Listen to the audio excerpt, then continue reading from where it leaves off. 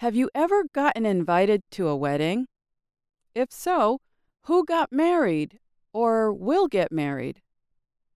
Where was the wedding and did you have fun? I went to two weddings last year, one in New York and one in Connecticut. Getting dressed up can be a lot of fun at times. In spoken English, the verb get sometimes replaces the verb be in passive sentences. We call this the get passive, and you just heard me use it several times as I talked about weddings. Use of the get passive is considered conversational, but it is sometimes the better choice even in written English. It can provide a clearer meaning. And I am getting excited about today's program. So, let's get started. First, here's a quick refresher on active and passive voice. In an active sentence, the subject performs the action of the verb. The object receives it. Take the sentence, I broke my favorite cup. The subject is I, and the object is my favorite cup. In a passive sentence, the subject receives the action of the verb. So, in the standard be passive, the sentence becomes, my favorite cup was broken. But in the get passive, the verb get replaces be. It becomes, my favorite cup got broken. The get passive has two structures, get plus adjective and get plus past participle. For both structures, the verb tense of get changes based on whether you're talking about the present, past, or future. Let's first talk about get plus adjective. The verb get can be followed by some adjectives to express the idea of change or becoming something. We use this structure for people and things. We can talk about the weather getting hot or getting cold, for instance. A person can also get dressed up, get nervous, get hungry, get rich, or get sick. Here's an example with the adjective hungry. What time are we meeting for lunch? I am getting hungry.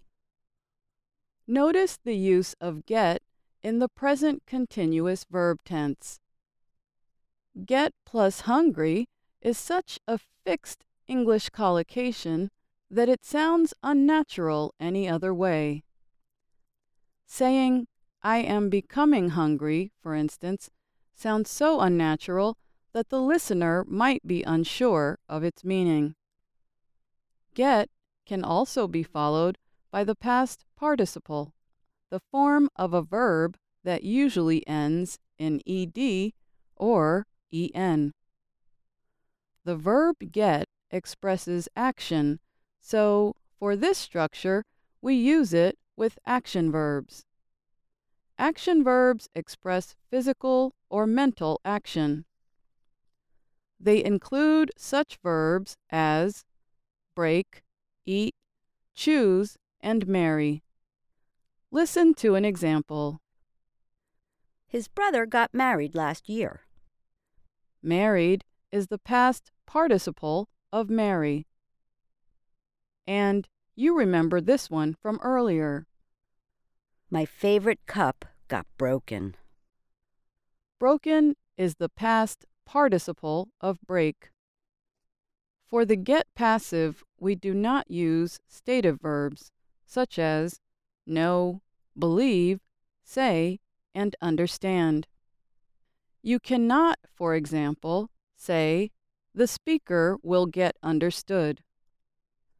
So, the get passive is used with action verbs, but the be passive can be used with action and stative verbs.